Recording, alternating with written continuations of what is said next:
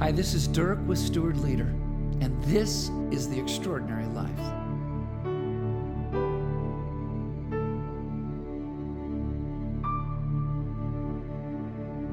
It's Memorial Day in the United States.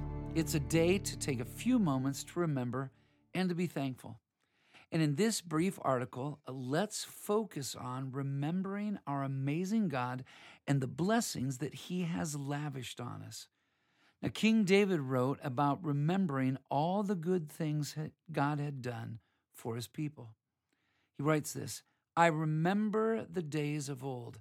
I meditate on all that you have done, and I ponder the work of your hands." So let's just practice what David sings about. Number one, remember the first time you felt the reality of God's love for you.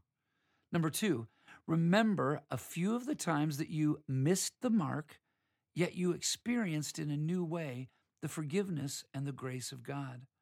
Number three, remember the little miracles that you have experienced in your life.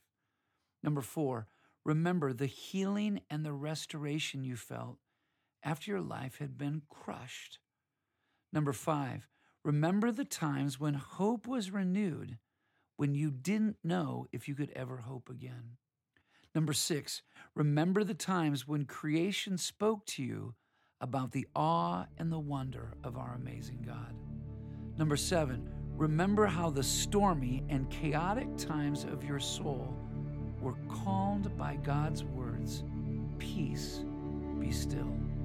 Number eight, remember the blessing of God-given friends in your life.